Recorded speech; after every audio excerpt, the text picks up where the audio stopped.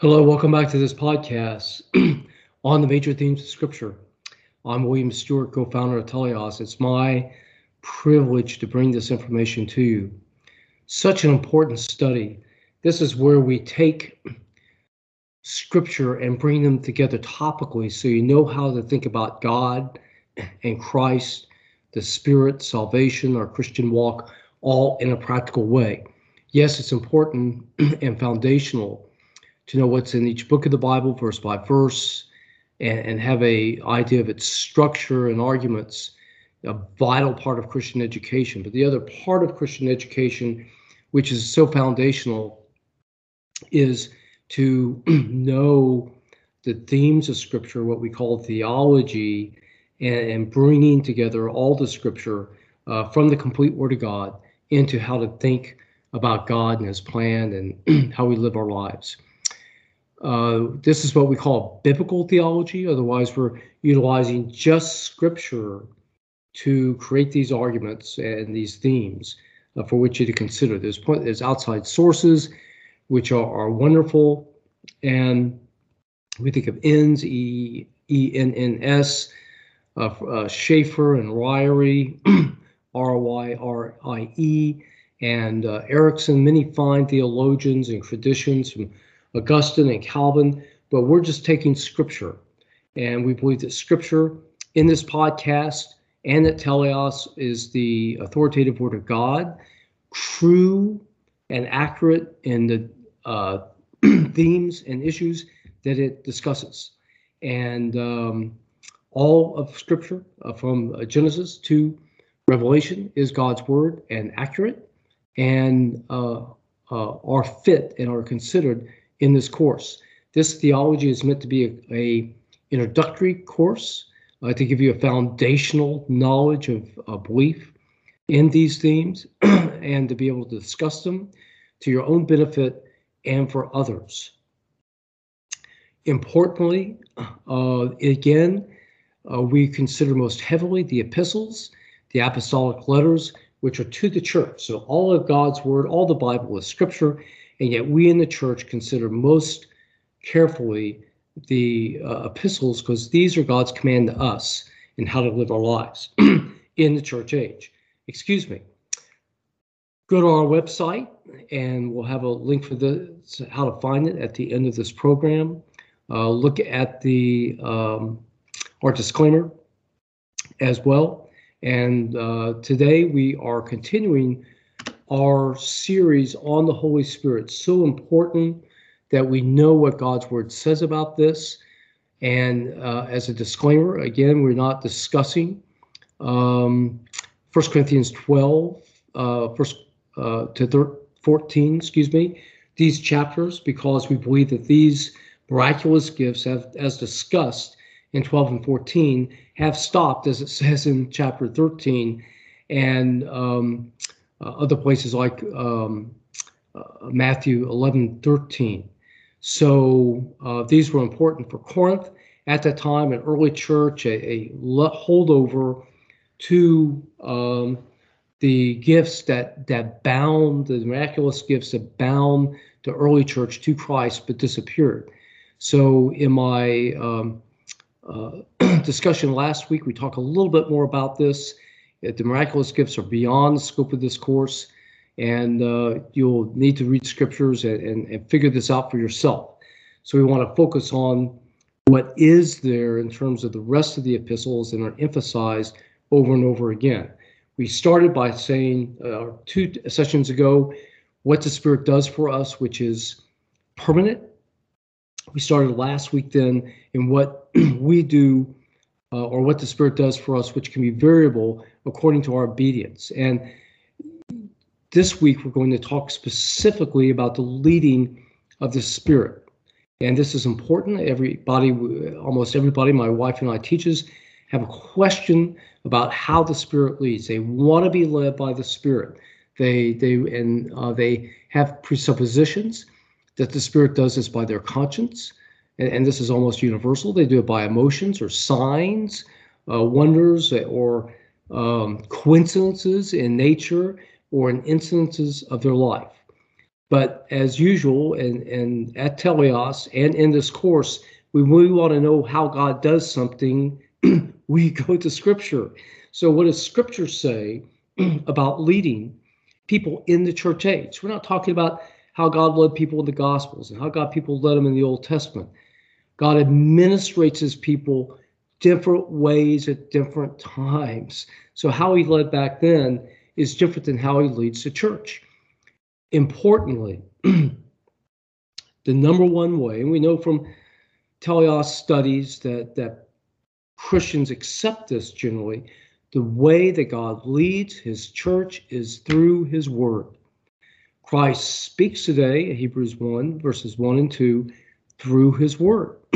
So that's it. That's our leadership. That's what God has given us to apply directly to situations that directly align with his word and indirectly to those that do not.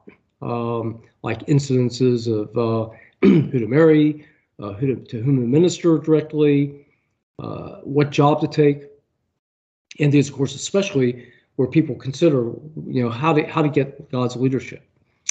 So, having said that as a basis, then, and we know that the Spirit leads through God's word. We know the Spirit gave the word to the apostles to minister to us, 2 Timothy 3:16. We know that the Spirit uses the word as a sword in our lives, and we'll discuss this more next time, the armor of God verse, as power. Excuse me. So that word is important not only for knowledge, but as we are obedient to God, uses it as a powerful weapon in our lives to help produce obedience. But then practically then, beyond direct application of Scripture, how do we know what the leading of God is in those areas of our life that Scripture does not speak to directly? Again, like what car to buy, where to live, etc. So, like always then, what Scripture say about God's leading in the epistles? Well, there are two verses then that speak to God's leading in the epistles. So what are these? Well, Romans 8:14 that indicates that those who are led by the Spirit are sons of God. Okay, those who are led by the Spirit are sons of God. And then Galatians 5:18. This notes that those who are constrained by the law are sons of God. Okay, so those are the two verses in Scripture that teach us about the leading of the Spirit. Now what does that mean in a practical way? Okay, well, let's explore this further. Who are the sons of God? Well, we know the sons of God are those who live, and this is from Philippians 2:15, who live a sinless life or a righteous life in a perverted world. So what's that mean practically? Those who are obedient and are doing the things that God says in a perverted world are evidences that you're son of God, and so are evidences that you're led by the Spirit. Okay, how about not under the law? Well, those who are not under the law then are free. They aren't bound to legalism, are free to bear fruit. The Spirit is free to produce in them fruit, which are several verses down, the Galatians 5:22 and 23 verses on the fruits of the Spirit: love, faith, joy, peace, self-control, etc., against which there is no law. Otherwise, the law would constrain these things. So those people to whom you see fruit in their lives, it's evidence that they're led by the Spirit. And then from Philippians 2:15, those who are living righteously in a perverted world are evidence that they're led by the Spirit. So it's leading by the Spirit in the New Testament.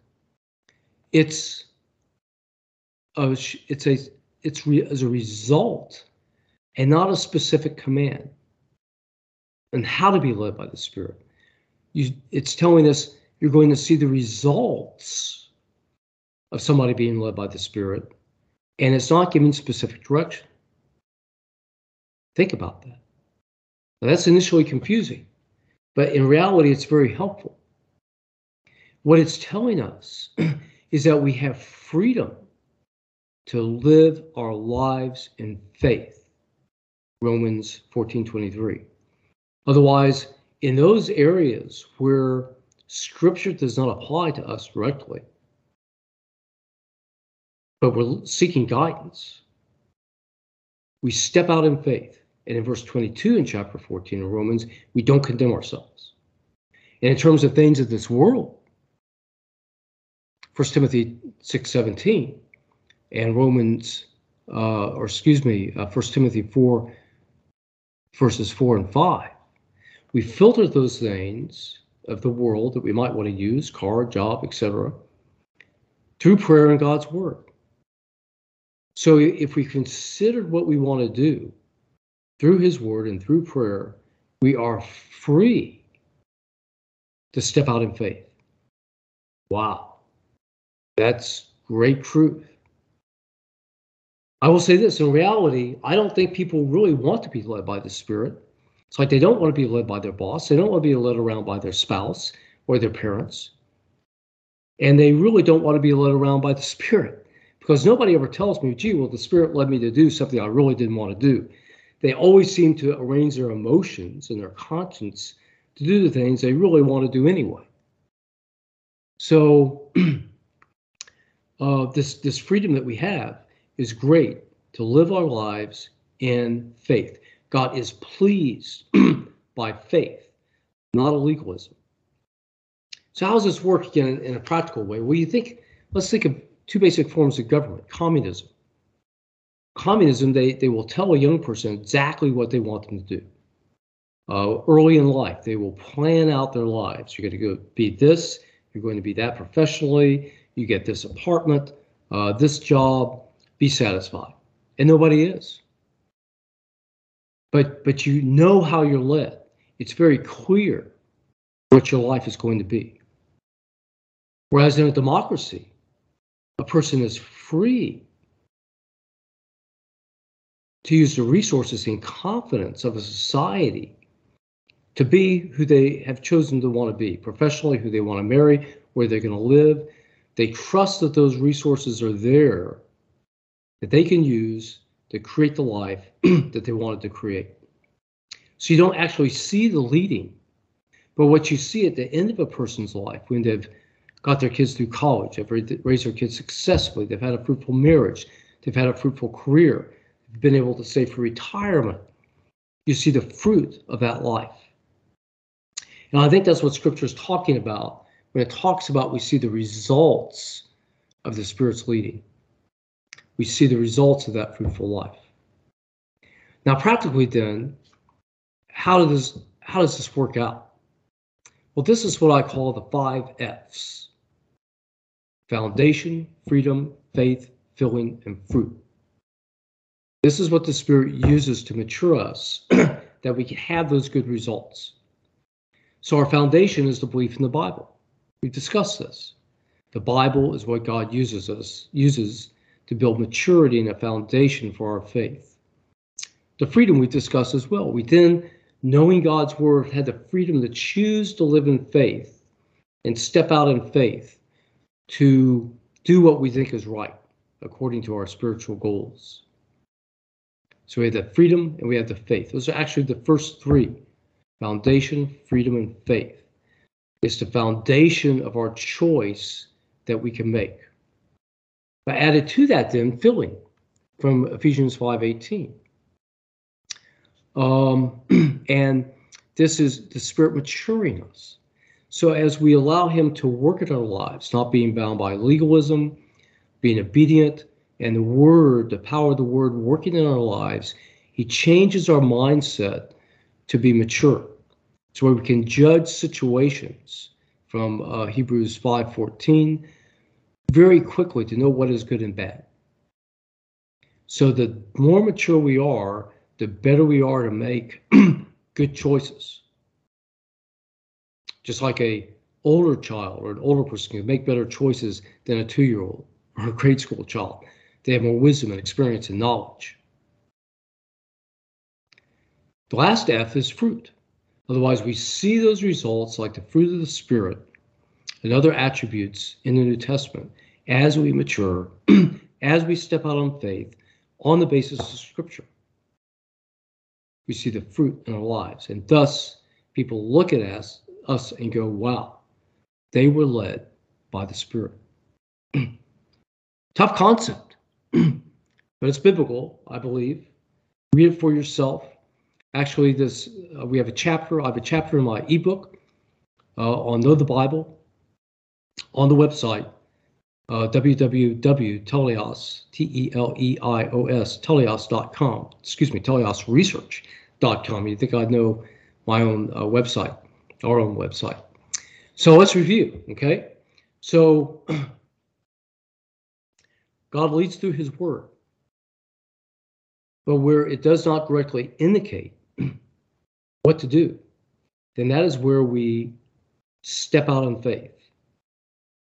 We filter our decision through prayer and God's word. We step out on faith. God is pleased by faith. As we do so, with that freedom and faith, the Spirit matures us. He uses our faith. He uses our obedience to make us even better in our choices and our judgment and making good decisions. And through this process, as we're obedient, we're using God's word, then we see fruit in our lives. The Spirit uses God's word to create fruit in our lives as a mature individual.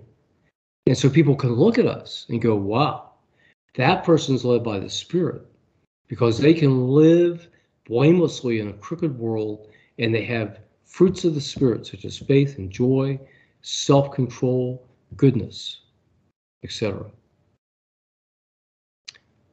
All right. A lot to ponder there. Have questions, comments, please email me, ask the questions, get into the word yourself. Look at this yourself.